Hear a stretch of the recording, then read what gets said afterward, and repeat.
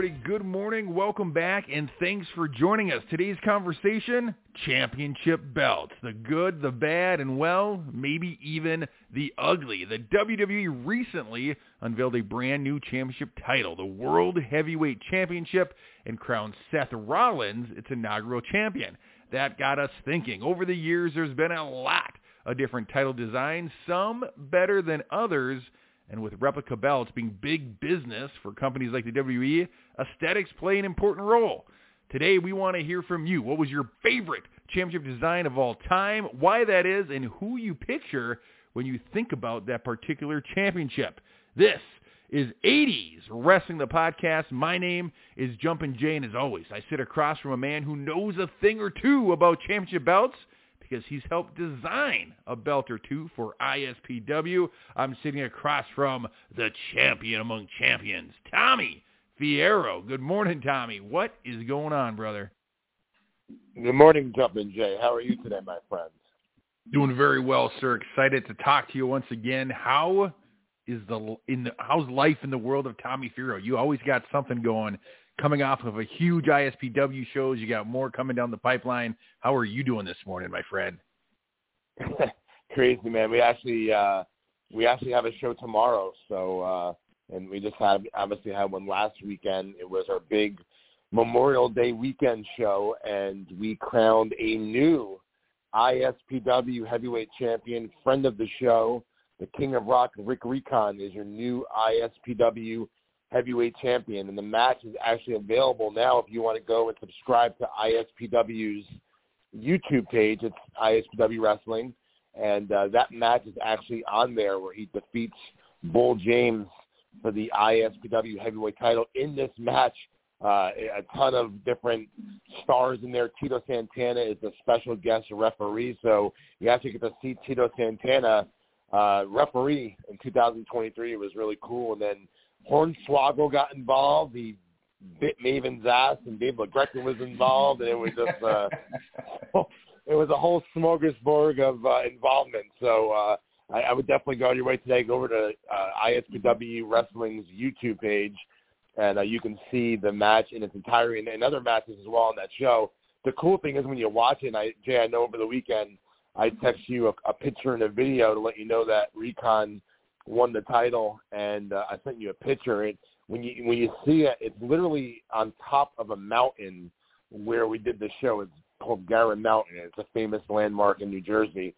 And we were at the top of the mountain, and where the ring's set up, I mean, behind it is this beautiful lake and waterfalls, and it's like really, really cool. And the visual of him at the end winning the title when, you know, the sun had just set, and you see the sun setting with this lake and the waterfalls going off, and it was like a WWE send-off as a new champion. It was a really cool moment, so I would definitely check it out. And yes, we're talking about championship belts. I did help design the ISW heavyweight title. Well, I didn't design it, but I had the idea of doing the old school Andre the Giant heavyweight title when he quickly got it from Hogan. That design is actually designed for the ISPW heavyweight title, and you'll see it on the videos if you go to Rick Recon's social media pages. I'm sure he has pictures of it posted. But yeah, man, today we're talking about championship belts, the good, the bad, the ugly, what our favorites are, and more importantly, what your favorites are. Anyone out there wants to call and give us a call, 516-595-8295. Again, that's 516-595-8295. Let us know your favorite championship belts. I'll tell you, before we go to the first caller, Jumpin' Jay, I think that we are probably in agreement that the Winged Eagle was my all-time favorite. I believe it was yours as well. A very, very, very, very close second for me, and I'm curious to see what you think. I'm sure that you probably are going to agree with this as well. The second one for me, really close second, is that classic Intercontinental title belt that Ricky Steamboat held, that Randy Savage held, and so on and so forth.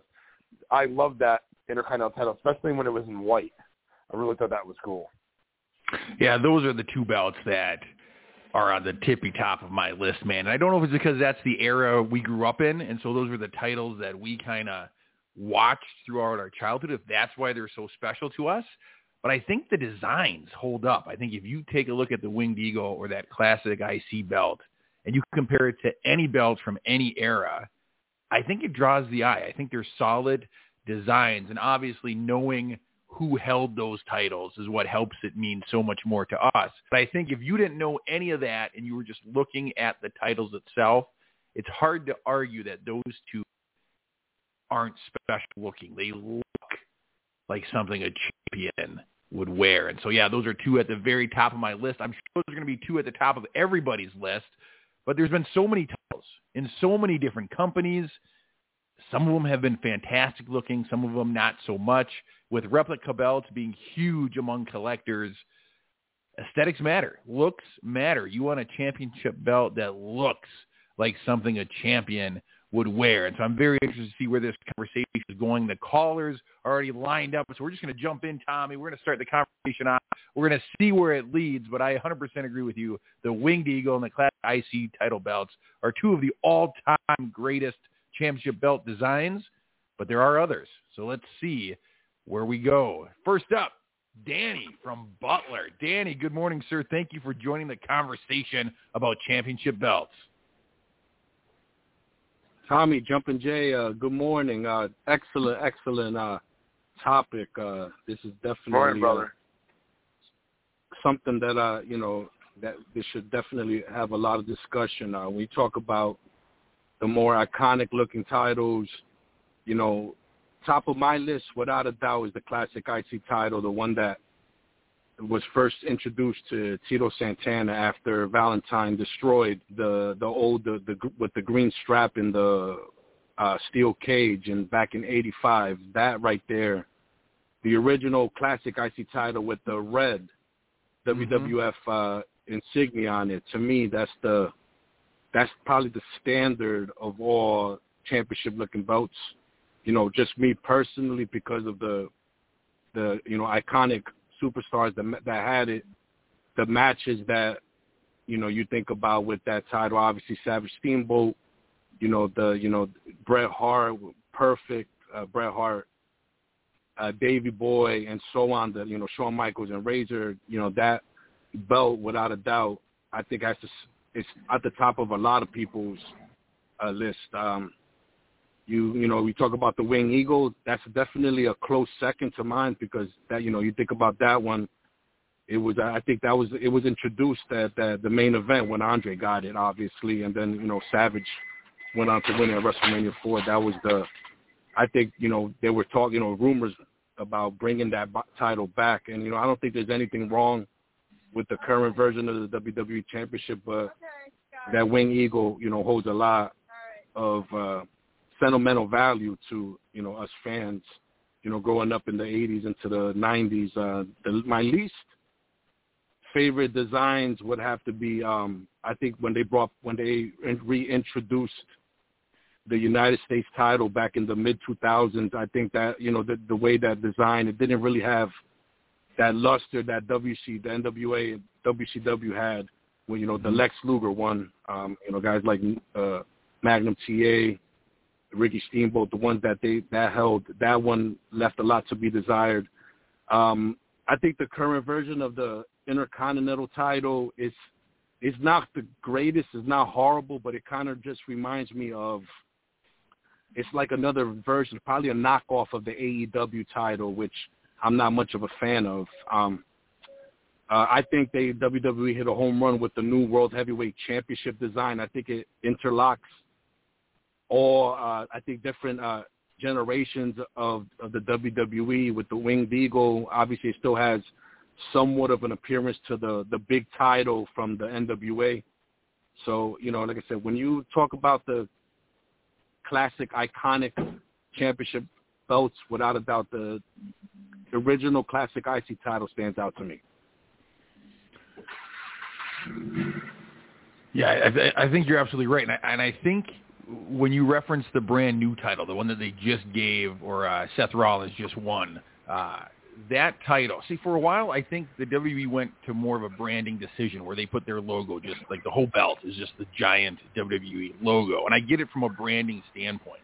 But I think you're right. This World Heavyweight Championship that Seth Rollins just won kind of marries the two. It's got an old school belt design feel to it. And then they still have that big WWE logo right there in the middle.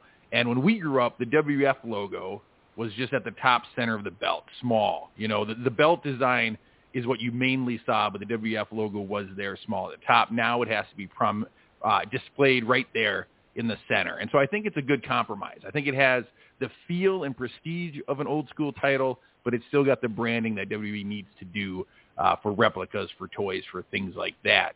And so I think you're right. I think the World Heavyweight Championship is a nice design. It kind of is reminiscent of the big gold or a title we grew up seeing. And so I think it's a good compromise. Now, I've seen you walk around the conventions with a replica belt, and it is slipping my mind. Is it the IC belt that you were carrying around at 80s Wrestling Con? It was the IC belt. Like I said, with the first introduction with the red WWF insignia on it, that was the first one that was introduced to Tito Santana, and then made iconic, I think without a doubt, by Randy Savage and Steamboat, and then obviously Honky Tonk Man would go on to win it, and I think he was when that main event. In '88, I think they introduced a newer, the same design, but I think it was a different type of plate. The WWF logo was just a solid gold; it wasn't red. Right. It was introduced after. I think they brought in a newer one because I think there's like a folk tale that Randy, thinking that he was shining the belt, he used Brasso, and he kind of tarnished the gold of when he held on to it. So that's why when you notice that, when as later on during his reign, when he had towards the end, and then when Steamboat won, and then Honky, you notice that gold, the plate looked a little diminished and faded. Yes. So I think that's why they introduced a newer one. That I think I've heard that as well, and you can definitely tell in some photos that it's no longer gold. It's almost looking almost silver, like the gold plating or whatever they had to make it that color is being worn off. And I think you're right. I think Randy Savage used the wrong cleaner on it. But to be honest with you, the belt design, when it's red on top, when the WF logo's in red, it really pops and catches the eye. But I like it either way. I like it with the red WWF or without. I think that design by itself, just that belt in general, is such a pretty looking championship title. Yeah, I think, you go back, I think the fans, especially, us older, old school guys that grew up in that era, we get, there's something about nostalgia. So you go back to when Cody Rhodes won the title in 2011, I think, he had the one that was introduced, I guess, in 98 after with The Rock, with the newer Intercontinental title. I think it was more of a rectangular version or like it was there was nothing wrong with it, but I think it kind of took away the luster. So when they introduced the classic version with the white strap, that definitely got a big kick with the fans, bringing back that classic look. And like I said, I wouldn't be opposed to eventually bringing back the Winged Eagle version for the WWE title. I think, like I said, there's nothing wrong with reintroducing the past. And like I said, if it ain't broke, you don't fix it. I know, I said there's a bunch of callers calling. I'm gonna let them get their opinions in. Great topic. Always look forward to speaking with you guys. You guys have a tremendous weekend. Tommy Jumpin' Jay, keep hitting it out of the ballpark. I'll hopefully speak to you guys next week. Sounds good, Danny. So, Thank Danny, you so you're much, one of our brother. favorite callers, brother. Enjoy your week. Yeah, always a pleasure, man. Like I said, I wake up every Thursday morning, and that's the first thing I go on to is either the Facebook or Instagram page to find out what you guys talking about if I'm free. Nice. We appreciate it, brother. Thank you, brother. All right, guys. You guys take care. Have a great weekend. All right, you too, there you man. go, Thank Tommy. You so much. The classic IC belt. It's on the board. We mentioned it, but that's the first caller to bring it up. You see that, Jumpin' Jay?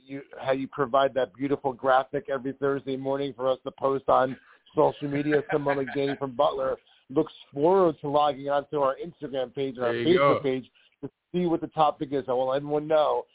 We usually post what the show is going to be about, usually about an hour before every week on our 80s Wrestling social media page. So if you just, you're curious what the topic is, because so am I most Thursday mornings. I usually go, Jay, hit me with it, and then he'll surprise me with the topic. Today's a really good one. But, yeah, going forward, anytime anyone wants to know the topic, to be prepared for it, instead of just calling in and waiting, you can head over to 80s Wrestling on Instagram, Facebook, or Twitter. We post it every Thursday about 9 a.m. Eastern time with the topic. So, yeah, man, I'm curious to see what other callers say. And also wanted to, as a promoter, I want to talk about a little bit later in the show about the difference between a belt making a wrestler and a wrestler making the belt, because it's two totally different topics, and they're both very interesting to talk about. So I think that we need to discuss that as well today on the podcast while we're talking about belts in general. I like that, and I can't wait to hear your philosophy on it, because I know you think about the business from a different perspective than most fans, and so I'm excited to hear you break that down for us in just a little bit. Let's keep the conversation rolling. The Old School Intercontinental title is already on the board. Let's see what other titles make the list for the good, the bad, or, well, even the ugly. Up next, Firefighter Brian. Brian, good morning, sir. Thank you for joining us. We're talking about championship belt designs. Good morning, gentlemen. How are you? Doing very well. Good morning, brother. Sir. How are you today, man? I'm doing a lot better than I'm talking to you guys. And I echo Danny from Butler. I always, when I get up in the morning, I always look at the clock, 9 o'clock on the button. I'm looking to see what the topic is. You guys have made Thursday morning very exciting, getting us ready for the weekend. And I just want to say quick, speaking of weekends, Tommy, congratulations on another great show last weekend. I saw the video. It is spellbinding. And, it looks and great, excellent, great job. And it looks and sounds like everybody had a great weekend last weekend. I hope everybody had a grepe weekend. I know I did. But I just want to say quick, and I know this goes without saying, I know everybody probably knows about this. I hope everybody had a great weekend. Let's remember what the weekend was all about, okay? Before we were partying on the beach, guys were fighting on the beach. So it's all about, God bless all of them. And so as far as, and let me just ask you, Tommy, last week I asked you for the ISPW Mount Rushmore. When you eventually go into the ISPW Hall of Fame, and you will, because if you're not in there, why would they have one? I'll go in there when Vince goes in there. Okay. Okay. Let me ask you: when you go in, who would you want to induct you? I'm intrigued to hear who would induct you into the ISPW Hall of Fame. That's a really, really good question, man. That's last week too was a really good question. You know what? I would really I'd have to give that some thought, man. I really, really would. I really don't have. Right. I really have to give that a lot of thought. Depending on who it is, it would be special for different reasons, Sure. That's a really good question, man. Go, yeah. There's a lot of ways. Maybe the Stromboli sisters. Maybe the Stromboli sisters can induct me into the Hall of Fame. There you go. Well, put it this way. If there's ever an 80s Wrestling Podcast Hall of Fame, they're inducting me. That's for damn sure. But anyway. Awesome. You're the first inductee then. Babyface is going to be the first inductee. He built this foundation. So I don't know. He's slacking. He's usually the first caller of the day. I'm sure he's on hold. If not, I don't know where he is. He's usually the first caller. You beat him. Well, listen, it's not a race. It's who contribute. Listen, he's a great caller. So Tom, Danny, all of them, great Marty when he's able to call in. Great callers, great fans, and most importantly, great guys. So with this, so let's get to this. Yeah, there's a lot of ways you could go with who can induct you, but there's also a lot of ways with this topic here. And you, Tommy, you took the words right out of my mouth. The title doesn't make the man. The man makes the title. And Jay, you opened the show with a very good point. Titles, replica titles, are very big business. And I'm in the majority, I would believe, of fans that feel there should be one heavyweight champion, one Intercontinental champion, get rid of that goddamn U.S. title, one tag champion, one women's champion, okay? And unfortunately, I don't think the current way they do it is going to go anywhere anytime soon, if ever, because like you said, Jay, they're big business. The more titles they make, the more money they can bring in. People collect them. There are people who bought that horrific 24/7 title. That you talk about, okay, you want to talk about ugly, that Divas title, that should have been lit on fire from the get-go, okay? So they're big money, and that's why I think we get this all the time.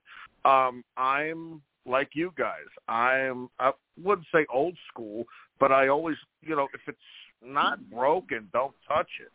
And the Winged Eagle title and the Intercontinental title, the old school tag titles that they used till about the late 90s, okay? Like I said, the title doesn't make the man. The man makes title. When you look at the guys that have held those titles, okay, that's what I think makes the titles so special. And, if you watched Most Wanted Treasures, when they took out the Intercontinental title, Austin said, when Owen broke my neck, I said to Vince, I'm keeping this title. And that might have been what started it. But before I go, because we'll let Babyface, whoever's holding on, but I'll just say, one thing I don't like, and I want to get your guys' title on this, take on this, what I think was the beginning of the end was the Smoking Skull title. It was like, it's cool in design, don't get me wrong, and like Cena's like spinning wheel title, they're cool designs. I'm not saying they suck. The thing is, did they ever change the Lombardi Trophy? Did they ever doctor the World Series trophy? Did they ever change the Stanley Cup? No. And they are more meaningful, and any player, whoever takes the field or the ice or whatever, court, whatever, vies for that title. And that's what I think, it just kills it. And I don't like, now they have the titles with customized plates. I just don't like that. I understand why they do it. Listen, they're making too much money to stop doing it. But I think it tarnishes the title and its history. What do you guys think about that? You first, Jay. I would agree that I don't like when wrestlers are allowed to change or customize a championship to the point where it no longer looks like the belt they were chasing.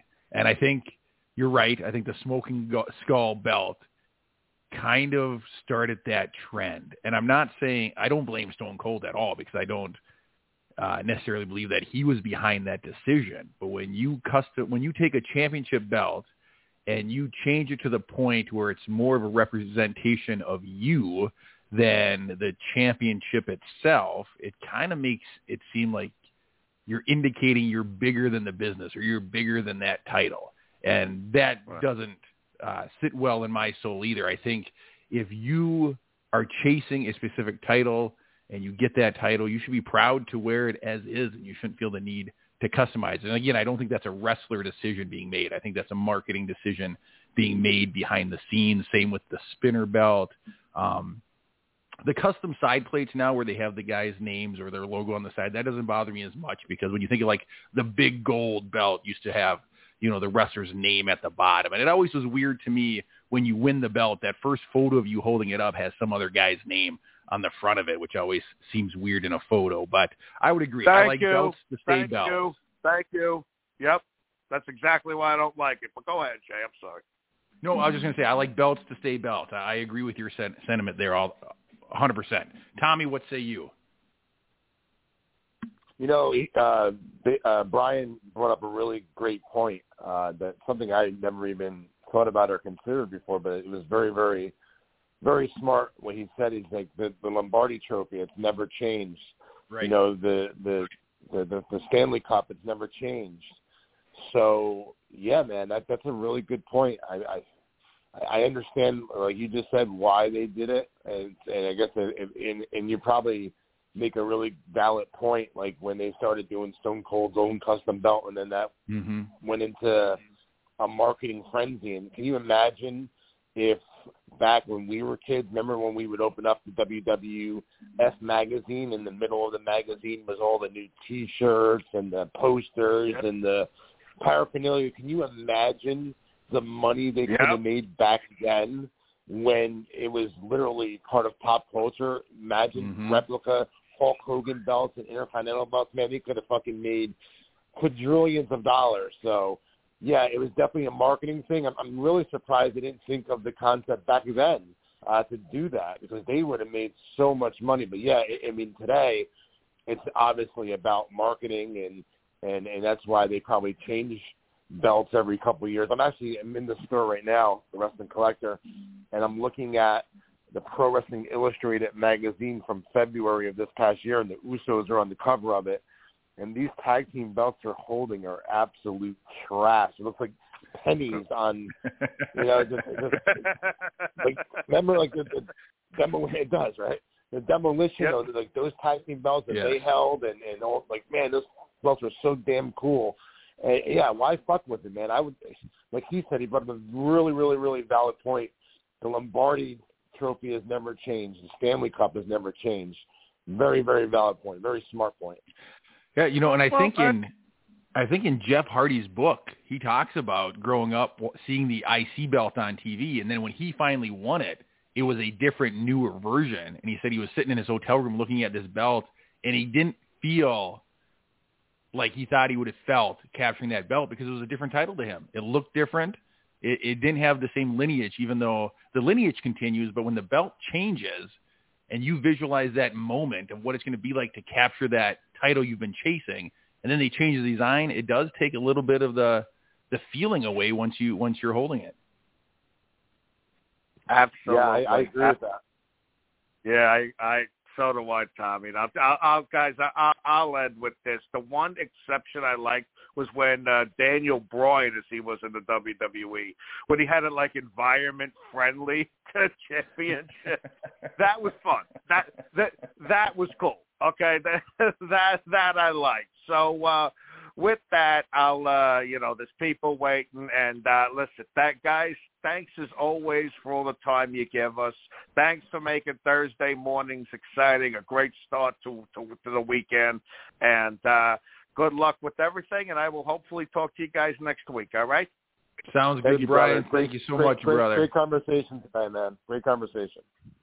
All right, Tom. You know, as he was talking about titles changing, and I spoke my piece, and then my brain went, when the Warrior would just change the strap to match his outfit. I thought that was cool as a kid, as a fan. And the only time that bothered me, and Sergeant Slaughter tells the story when he was on this podcast, when he won it, and it had that silly purple strap on it, and him and Hogan had to take WrestleMania pictures with a purple strap belt instead of a black one. That's the only time it seemed weird and out of place. But on the Warrior, the color-changing strap is what helped make that character, I think. Yeah, man, I agree with that. And I used to love all the different strap colors that Warrior would have to match his outfits during that time frame. And, yeah, it made it seem hipper, made it seem cool, made it seem, happening.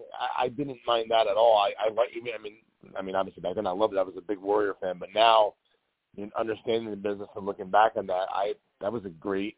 Even though they weren't selling them, can you imagine? Real quickly before we jump to the next call, we're talking about marketing titles back in the late '80s, early '90s. Now, when Warrior had that belt, can you imagine? You go into you go to the souvenir stand, and here's the pink belt, the purple belt, the white belt, the green belt, the neon pink belt, like everything that all those different colors. And now boys and girls can buy them because there's a pink one or there's a light blue one. Like, you know what I'm saying? Like, there's what a opportunity they had back then to make that money. But maybe back then, Maybe there wasn't a company at that time that can spit belts out that quickly like that. Maybe it's something that they just discovered in the last 25 years or so. But can you imagine the money they would have made during that Hulk Hogan craze with belts? It would have been insane. And I think the thing about the Warrior that he didn't change the plate design. It was just the color of the strap. And so I think you were okay with it. But yeah, because you'd have had kids that would have needed one of every color. And so, yeah, it would have been a big money-making thing. And, you talk about maybe the availability of making belts at a mass quantity wasn't there, 30, 40 years ago like it is today. And you even got to think the toy belts that they did make. For a long time, the foam ones, they didn't even match the designs of the ones we saw on TV, but kids would still buy them. So, yeah, if 10-year-old Tommy could have had a real deal replica belt, he would have been the happiest kid on the block, I promise you. Yeah, man. And listen, if you look back in those, and yes, you're right. But if you would look back during that time frame, if you look back in the WWF magazines from like 85, 86, 87, and you would see them listing Coliseum videos for $60 each. So if they were getting $60 for a VHS tape, I mean, I know there's a lot of money back in 1985, 1986, but even if it was like $200 for a belt. I know now they're like $300-$400, but back then, $200 was worth a lot more than it is now. But can you imagine if people were buying those Coliseum videos for $60 a clip? They definitely could have sold belts at $225 a clip. Oh, for sure.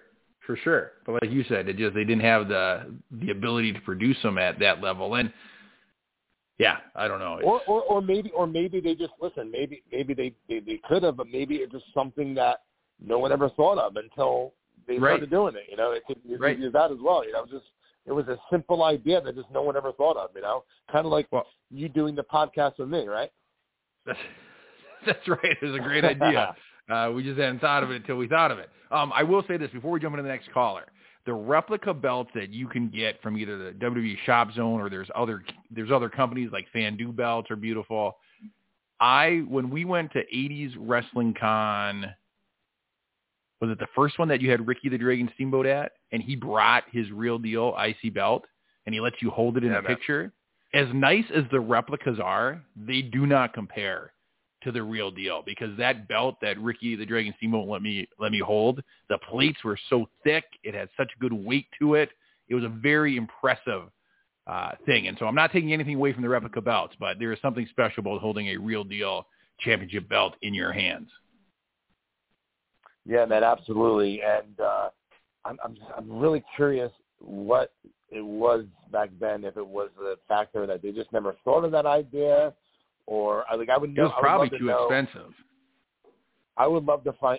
I would love to find out who was in charge of merchandise back then during that time frame. I'm so curious to see if it was an idea that was ever even brought up or not. Right. I don't know. Yeah, because they had foam ones and they went to plastic ones. You probably just had a handful of guys like Reggie Parks who were making belts, and the thought of mass producing them wasn't even on your radar. But it would be interesting to talk to someone like you said. Well, let's keep the conversation rolling. What's that? No, I'm saying I just wish that we can find out who was in charge of merchandise during that time frame, because I'm really curious to see if that was something that was ever even brought to the table or not. It might have been something that a simple idea like that we just never thought of back then. Right. But even if you could say sell a very limited quantity, you'd have had guys who were willing to spend thousands of dollars to get a replica belt back in the 80s because there was no one else that had one. Yeah, man, absolutely. Yeah. All right, let's keep the conversation rolling. Championship belt designs, good, the bad, the ugly, and right here's one of the good ones. Babyface Brian from Chico, California. Good morning, Babyface. Welcome to the conversation. Thank you, Jay. Good morning, Tommy. Before we talk about belts, just got to congratulate Rick Recon on the title win. I did get to see a fan video of the elbow drop, which I loved. Great finisher to win the belt. Congratulations to Bull James on the historic run that he had. Wish I'd been there to see it, and I'm looking forward to getting on YouTube and watching the match in full. Tommy, you've got a hell of a contest giveaway that I saw on Twitter. while the garbage truck rolls by so I can mute my phone, can you tell everybody what they can win if they subscribe to YouTube and follow you on Twitter?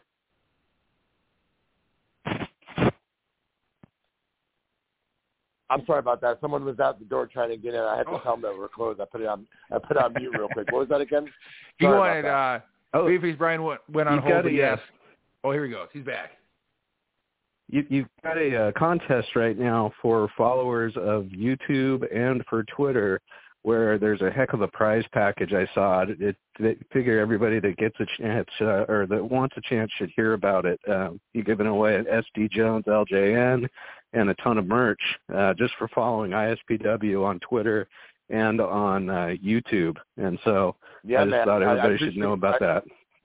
Yeah, I appreciate you bringing that up. I'm actually going to reshare all that today on all the social media pages. So, we're just trying to get our, we have a ton of followers on 80s Wrestling through Facebook, Instagram, and Twitter. And, obviously, I'm a marketing guy, so it only makes sense to try and get some of those guys and girls over to the ISPW pages. So I figured I'd put together a little contest. I have a bunch of merchandise in the store. Yeah, I'll repost the pictures today, but everyone that follows ISPW on Twitter, or if I post it on Instagram or Facebook, and then subscribes to the ISPW Wrestling YouTube page, you get an opportunity to be entered in a drawing to win this merchandise. But yeah, thank you for saying that. I'm going to actually repost it later today. Awesome. Yeah, I went ahead and subscribed under my real name account instead of just 80s Wrestling Fan to make sure I don't get lost in the shuffle. But on the topic of belts, great stuff everybody's brought up so far. My vote, my favorite is a couple that I got to see in person the first time, and I think that makes a nice difference. Is actually if you got to go to a card and you got to see it in person. The IC title, like Danny said, that's my number one belt of all time. I got to see Randy Savage against Billy Jack Haynes actually as a challenger, and Randy had the IC belt with the red WWF logo. So that's my favorite. And then I got to see singles matches when the Bulldogs had the belts in singles matches against the Hart Foundation. So those two are kind of at the top of the list. The IC with the red logo, those classic tag titles that the Bulldogs and the Hart Foundation held. And then it's a toss-up between the 86 Hogan, which was replicated on that giant belt for WrestleMania 3 that they made for Andre, and the Winged Eagle. Those two are neck and neck as far as favorites. And one that people haven't brought up yet is old school U.S. title that was shaped like the United States that had, Roddy had it, and Sergeant Slaughter had it. And when Sarge had it, I know that he's pointed out to look for a mistake, but I believe they spelled heavyweight wrong on there. When Ric Flair had the big gold belt, the very first time they introduced it on television, the nameplate with Rick spelled wrong. It was R-I-C-K. So it's funny to me, the history on these, where they put all this time and effort and money into these gorgeous belts, but they didn't have somebody to edit, an editor to spell check and make sure that just the wording was written correctly. So that's just some funny stuff about the belts.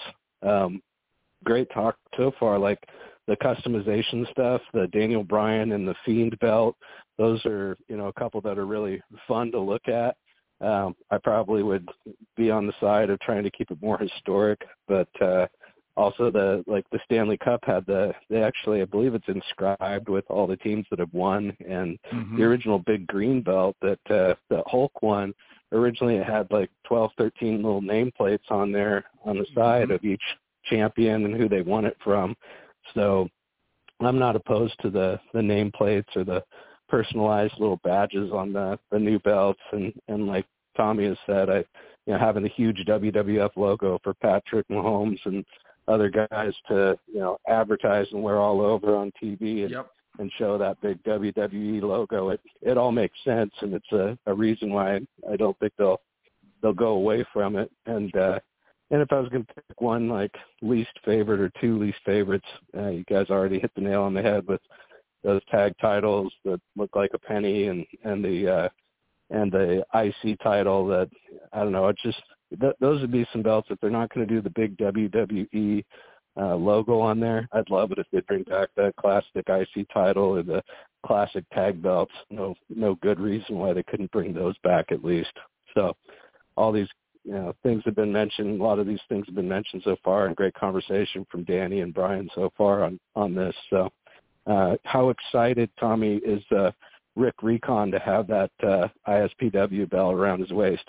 Yeah, man. First of all, I agree with everything you just said as well. Thank you very much for bringing up the Rick Recon thing. Yeah, it was last Saturday, and yeah, it meant a lot to him. And if you look at the history of the ISPW heavyweight title, we had Ace Darling, who was probably the biggest independent name in the last, in the 90s, definitely. So, and he was the 5-time ISPW champion, and Head Shrinker Samu was an ISPW heavyweight champion, and Chris Candido was an ISPW heavyweight champion. So Danny Inferno, and a few others, Danny Morrison, Crowbar. So those list of names, he's now associated with those names. So yeah, man, I think the situation where we're talking earlier about a belt making the wrestler and the wrestler making the belt, I'll give you a perfect scenario. So just say it's Crowbar as the ISPW champion. I think that we'd all be in agreement in saying that Crowbar makes the belt because he's Crowbar, right? Indeed. And then here you have Rick Recon, who just won the belt last week from Bull James, who's another really, big name in the area. And knowing the history of the ISW title, like I said, with Candido and Ace Darling and Inferno, Danny Inferno and Samu, Crowbar, and that makes having that belt on Recon, that belt is making him, don't you think? To start, I guess, yeah. You could. I think he'll definitely add his mark to that belt for sure. Hopefully a long reign for him. Hopefully not a. No, I was gonna say absolutely. I don't mean it that way. I mean when Crowbar had the title, he has so much notoriety and fame that he was he put the belt on him, oh shit. Then you put the belt on Rick Recon, who's still up and coming, but all this history behind that belt, it elevates his game a little bit more. You know what I'm saying? And I'm sure he will elevate the belt as well once he gets up and running, because he has a really bright future. But yeah, it's an interesting topic that we can bring up a ton of wrestlers and say, did the wrestler make the belt or did the belt make the wrestler? Because they are two totally different things, and they both do happen all the time in this business to this day. Yeah, I can see it definitely levels him up. It's just like when Randy won the title from Tito Santana, that leveled up Randy Savage in WWF fans' minds. And then over the course of 414 days with the IC title for Randy, he through his work leveled up that belt another notch as well. So and added his macho style to it. So I exactly hear what you're saying. It levels Rick Recon up by getting the belt, and the work that he does in ISPW while he holds the belt, I'm sure that'll boost it again. Like I say, I love that elbow drop finish that I saw from Fan Cam. I'll have to watch the replay of it, but that was something that got me thinking if I was going to win a title, the flying elbow drop would be top of the list as far as how I would want to do it if I was a wrestler. So very cool finish there as well. Thanks, man. Yeah, if you said you saw a fan cam of it. If you go on the ISPW YouTube page, the matches in its entirety, you can see a celebration afterwards, along with me getting in the ring and celebrating with them at the end as well. So again, anyone that wants to see that, you can head over to ISW Wrestling on YouTube and check that out. Awesome. I will do it. You guys have a great weekend, and thanks for talking with me again on here. I love talking to you guys every week. You guys take care. You too, Brian. Thank you so much, man. Thank you. Are you crying, Jen? What's going on? Listen, I had to clear my throat. I get choked up talking about title belts, man. Just tugs at my old heartstrings. Little frog in the throat there. You're right. Thanks for calling me out with a tear in my eye talking about the World Heavyweight Championship. Yeah, man. All right, we got a couple callers waiting on hold. We got about 15 minutes left, and then we want to talk more about titles making the man versus man making the title. So we're going to keep the conversation rolling by picking up the phone and talking to Joe from Atlanta. Joe, good morning, sir. That's right, Jumpin' Jay, with a tear in my eye. This is the greatest moment of my life. When you walk around this world and people want to know who the man is. That's awesome, Joe. Okay, guys. I'm actually going to start with this, folks. You had the $1 Million Man, Ted DiBiase, on a couple episodes ago, and he was asked a great question about, like, you know, were you disappointed, Ted, that they never put the heavyweight title on you? And his answer was so perfect from a real person, which he said something along the lines of, does it really matter that you if he thought back then, like, he was just doing what he did, he didn't care. But the irony of it is that that same guy possibly did get to carry around the most beautiful, great title there is, the $1 Million belt. I do think that belt itself, the $1 Million belt, just may be the best of the best belts. I'm going to transition, folks, because I've literally been meditating about the Mount Rushmore of wrestlers, and I kind of picked up that everybody in your listening audience agreed on Hulk Hogan. Then last week somebody said Vince McMahon, which I was like, yeah, that's good. And I'm going to throw two more out there, which I don't think anybody said, but Jesse Ventura, in my opinion, could deserve a spot on Mount Rushmore because, to me, in my brain, he is the voice of wrestling. Whenever I start thinking wrestling, that's the voice I hear. He was a wrestler too, so how about Jesse Ventura? And then here's one that I think your listeners might say, because nobody said this guy, Jerry the King Lawler. And I'm gonna speak on Jerry the King Lawler's behalf because he's known from movies such as Man on the Moon as being a wrestler when he wrestled that crazy guy from Taxi. He's to me, he's kind of like represents the Southern Memphis wrestling. Just to have the name the King, and then the fact that he did commentary for the WWE as play-by-play. So I think Jerry the King Lawler might be a guy on the Mount Rushmore. You guys want to tap into that? Listen, I think Jerry the King Lawler's what he's given to the world of professional wrestling is he probably doesn't get the credit that he deserves because he was Memphis wrestling for a long time. He was all over. When he wrestled Andy Kaufman, that thing was pop culture. That thing was on the David Letterman show. That was absolutely everywhere. And then, like you said, his voice for Monday Night Raw for years and years and years. When you stop and think about what he's contributed to the world of professional wrestling and how different it would look without Jerry the King Lawler, it would be a very different business. And so I agree that he is somebody that probably does not get the respect he deserves.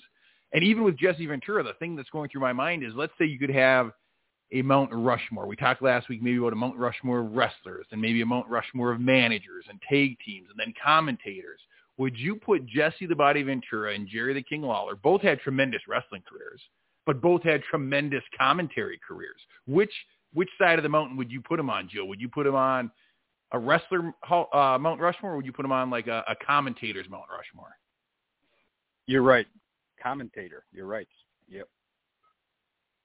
They're both great picks. I'm glad you brought both names up because you're right. Nobody brought it up last week, but both those guys have contributed a great deal. I'm going to jump on this real quick. Also, it's an interesting debate as it was last week. I really enjoyed last week's episode talking about it.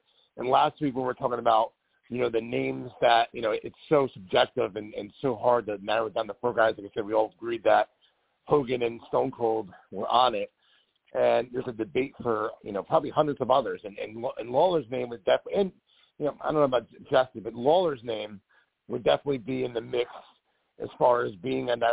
Now, at that time, when he was super red hot, when there were still territories, So if you did a Mount Rushmore during the territory days, he might very, very, very, very well be on that. So and then as far as an announcer Mount Rushmore goes, yeah, I think that you definitely have Lawler on there.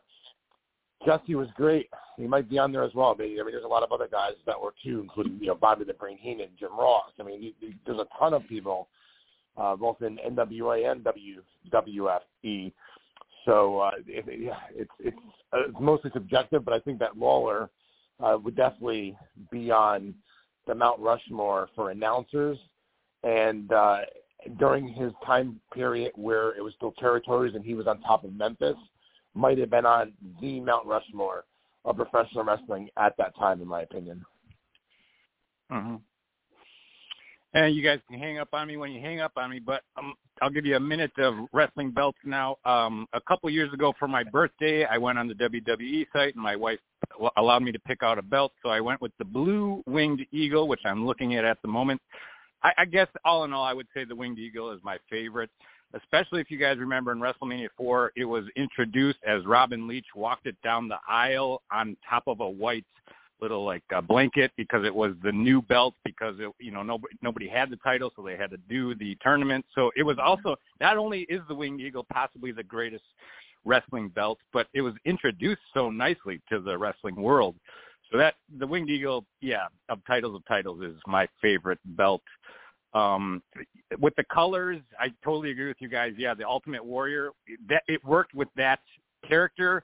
Otherwise, you do want it on the traditional black. That's say on that. Because of the fact that these days we can go on to WWE.com and pick out a title and have it delivered to our house. If I would go with, I got a birthday coming up, and if my wife allows me, I would go with either the yellow IC belt because it's so iconic in WrestleMania 6 with Warrior wearing the yellow IC belt, or as I started this off, the $1 million belt. Both fine choices, man. I hope your wife comes through for you and gets you another belt. Where do you have your belt displayed? Your Winged Eagle? Just up in my man cave. I do, I haul it around the house. I'm not joking. Every once in a while. It moves around. It moves around. That's fantastic, Joe. Thank you so much for calling and weighing in. We appreciate it, man. Take care, guys.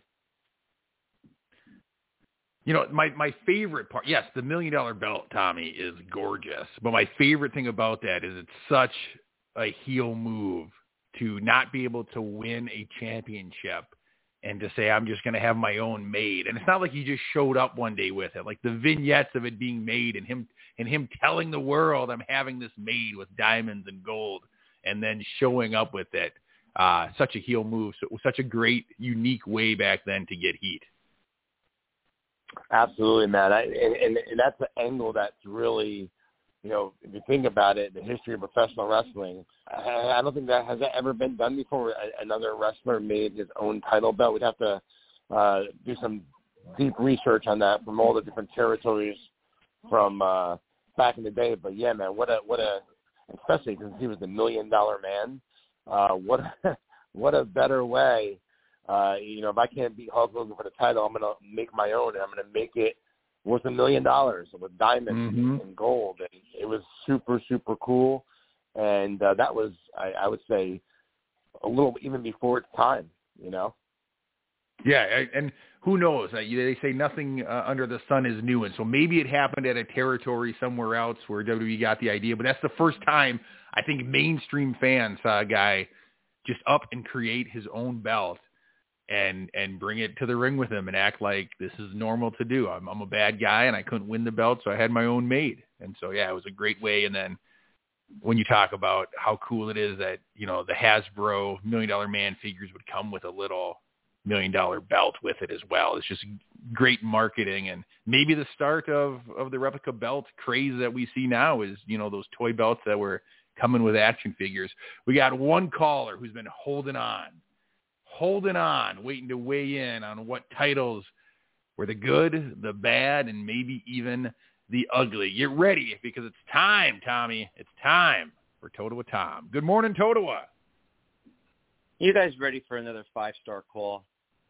Now listen, I always am, brother. brother. Yeah, we're always ready. This is how it works. When I stop talking for like a second or two, that's when you guys come in. Okay, we got that? All right, here we go. Good First show of all, note. I like that.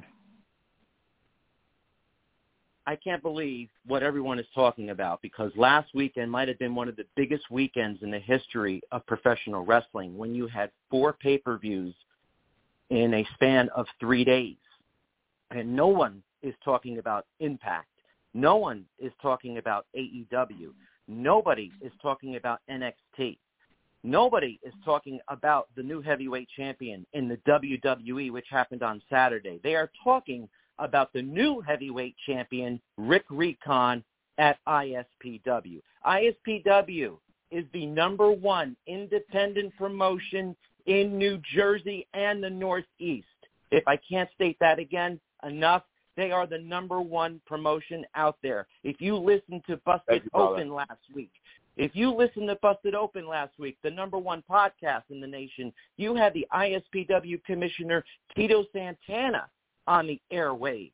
You had Tito talking about ISPW. If you listened to it yesterday, you had the tag team champions, the Now, on Busted Open. And what's the Now doing this weekend? They are going to be in the Crockett Cup, the most legendary in the world. That is this weekend on Fight TV. I hope everyone is paying money to watch them go after that title. Now, we all know about last weekend. We all know about what happened with Rick Recon. Oh, go ahead. I'm sorry. No, I just said I'll be tuning in and supporting him 100%. Excellent. Funny story about Tito Santana. If you read his book, Don't Call Me Chico, when the Intercontinental belt was destroyed by Greg Valentine, Tito took the belt home and his wife threw it out in the garbage. Years later, Greg Valentine went to Tito and said, "Hey, where's that old belt that I destroyed? I'd like to do some, promotional work with you on it. We can make some money taking pictures with it." And Tito's like, "Vince gave me a new belt. My wife threw it out." And Greg was like, "You got to be kidding me. Nobody knows where that belt is. That belt might be."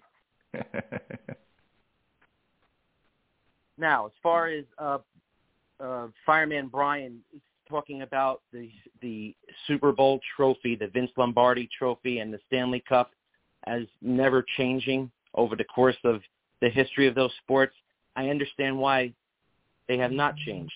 You only see those titles once a year when they crown a new champion. The wrestling heavyweight championships are seen every single day, every single event. You do need to change it up every so often. I think it does get stale after a while. Also, regarding, tuning in to find out when wrestling podcast, this 80s wrestling podcast is going to be. Everyone says I wake up at 9 a.m. on a Thursday to see what's going on. What is it with the 1-hour promotion? Mr. Fierro, you're a promoter. This should be promoted at the beginning of the week. You need to get as many listeners as possible. The promotion should be done at least a week in advance. We should know what the topics are at least a week in advance. I can't say you're wrong, brother. I can't say you're wrong. And my only comeback to that is that there's not enough time in the day for everything that I'm doing right now, unfortunately. But you're 100% right. I hear you. So my favorite belt of all time is the NWA belt that Ric Flair made famous because it was so prestigious. It was almost obscenely big. If you recall, it also made the most noise when he came to the WWF back in the early 90s. They actually had to video distort the title because there were issues behind the scenes between, NWA and WWF. But that is my favorite belt of all time because of the prestige behind it. And, Flair was the man, and all the previous champions before that in the NWA. There's a longer history in the NWA than there is with the WWF. Mm-hmm. WWE, sorry. As far as, belts, do they make the wrestler or does the wrestler make the belts? I think what we're seeing right now is the belts are starting to become more important again. They are making the wrestlers. Roman's held the belt for 3 years. Austin Theory has held the belt for almost a year. Gunther has held his belt for a year. The Usos held their belts for over 2 years. That's how you get the titles over. I do not think any wrestler should be bigger than the belt. The belt should make the wrestler. If the wrestler transcends the belt, that's why Piper never had a title. Piper didn't need the title to get over. He had his blood feuds. He had his grudge matches. Ted DiBiase the same way. That was 2 seconds, guys.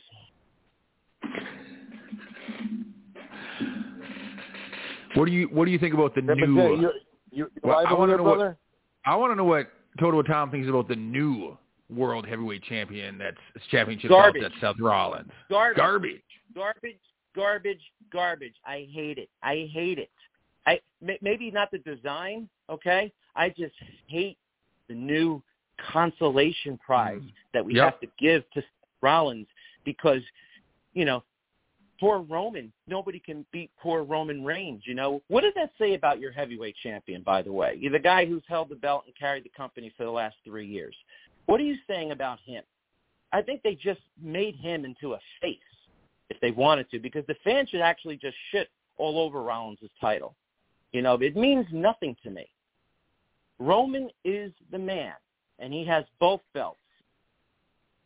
So what's your thought about him? What's your thought about Roman having 2 belts instead of one unified? Do you like that? No, it should be 1 belt. It should be 1 belt, but now we got to. So there's a fine line in professional wrestling and reality, right? I mean, as the storylines go, you want 1 belt, but behind the scenes, you have corporations that are paying millions of dollars for the rights to produce these shows and put them on their networks. The suits want to have their own title. It's a known fact. So the Fox wants their own title. Fox wants their belt, and USA Network, they want their belt. So there's so many behind-the-scenes political BS that we have to weed through. So let me ask you guys this. Maybe you guys know, like when Cody Rhodes faced Roman Reigns at WrestleMania and came up short. Had he won, would he have gotten both of Roman Reigns' titles, or did you just defend one at a time? Would have been both. So then why is there even 2 belts then? Well, one is for SmackDown and one is for Raw. They split the brands. Do you think is it still that way now that with Seth Rollins having his own? There's 3 now. Now there's 3 belts. I know. It's too many. Yeah. And you can't call one undisputed anymore because now it's disputed because Rollins has a title. Yes, and my understanding is Rollins' title, brand new title, no lineage tied to it whatsoever. Right? Correct? No, there is a little bit of lineage tied to Bruno on the belt. I believe there is something in the design. In the design, but as far as history, there's no history to it. He is the first, the inaugural. You're right. Okay. Yeah, it's an interesting situation we find ourselves in when it comes to belts. Yeah, so the official, if you go to the WWE website, the official word on the new design is that it has 3 lions that symbolize the McMahon family crest on it. It's got a crown that pays homage to Bruno, and then it's got an eagle on it, which is a callback to the winged eagle belt that everybody loves so much. And it's great, and I love that. I love that part of it. If they wanted to get rid of Roman's 2 belts and make that the belt, the undisputed belt, I'm all for that. And you know what? I will say this. I believe in the WWE and how they promote and how they book. I'm a fan. I follow their storylines. What they're doing right now with the Bloodline is legendary. I haven't seen a storyline like this in 40 years of my life. It has captivated me. I'm at the edge of my seat watching it every week, and it can go on for another year or 2, and I will still be, that mesmerized and that engrossed into it. So my point being is I think there is a way out. I think the WWE has a plan. I think eventually they're going to wrap this up and put a nice little bow on the top, and we all will be happy. You have to trust that. You have to trust it. And I do. Yes, I was at WrestleMania. For that split second, I was pissed as hell when Cody didn't win the title.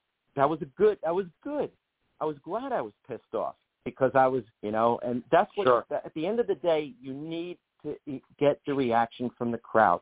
Good or bad, you need to get a reaction. Well said. Yeah, I agree, and also, I pretty much agree with everything you said, Tom. Really valid points right there. I really can't touch on anything differently because everything you said was pretty spot on. Well, listen, man, we appreciate you calling in. We're going to wrap the show up. Can we talk about one more thing, Tommy? Can we talk about I got to wrap night? up, man. I got to open the store, man. I'm sorry. Well, give a plug for your show tomorrow. Oh, yeah, that's what I'm going to do to end the show, man. I appreciate it, brother. Thank you so much. You got it. Go to a Tom out. All right, man. Yeah, so, we're going to wrap it up. I got about 25 people online outside dying to break down the doors of the Wrestling Collector located in Stockholm, New Jersey, right on Route 23. Tomorrow, if you live in the New Jersey area, ISPW will be in Butler, New Jersey at St. Anthony's Church Gym, 7:30 p.m. bell time, and the main event will be Rick Recon defending his ISPW heavyweight title for the very first time of all guys against Crowbar, Jumpin' Jay. So it's going to be a hell of a first title defense for Rick Recon tomorrow. And then Tommy Dreamer returns to ISPW tomorrow to take on the international shining star Ray Kalitri. We're going to have Bull James and Maven talking for the very first time since losing the ISPW heavyweight title last week. We're going to hear from them tomorrow night at the ISPW show. There's going to be women's tag team action tomorrow, Jumpin' Jay, featuring Vicious Vicky, and a real big match tomorrow as well will be for the ISPW Tri-State Championship. The champion, the Phoenix GKM,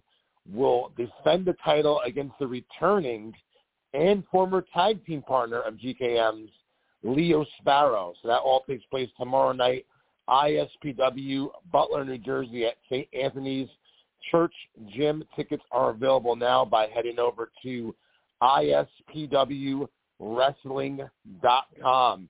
And I want to end the show by sending out a huge birthday shout-out to my daughter, Emily, who is 7 years old today. So happy birthday, Emily. Daddy's closing up early, and I will be home for pizza and cake later. That is fantastic. Please wish her a happy birthday from all of us here at 80s Wrestling, the podcast, Tommy. Yes, sir, man. Until next week, Jumpin' Jay, I hope you have a great weekend, everyone at home, and we'll check you out next week right here on 80s Wrestling, the podcast.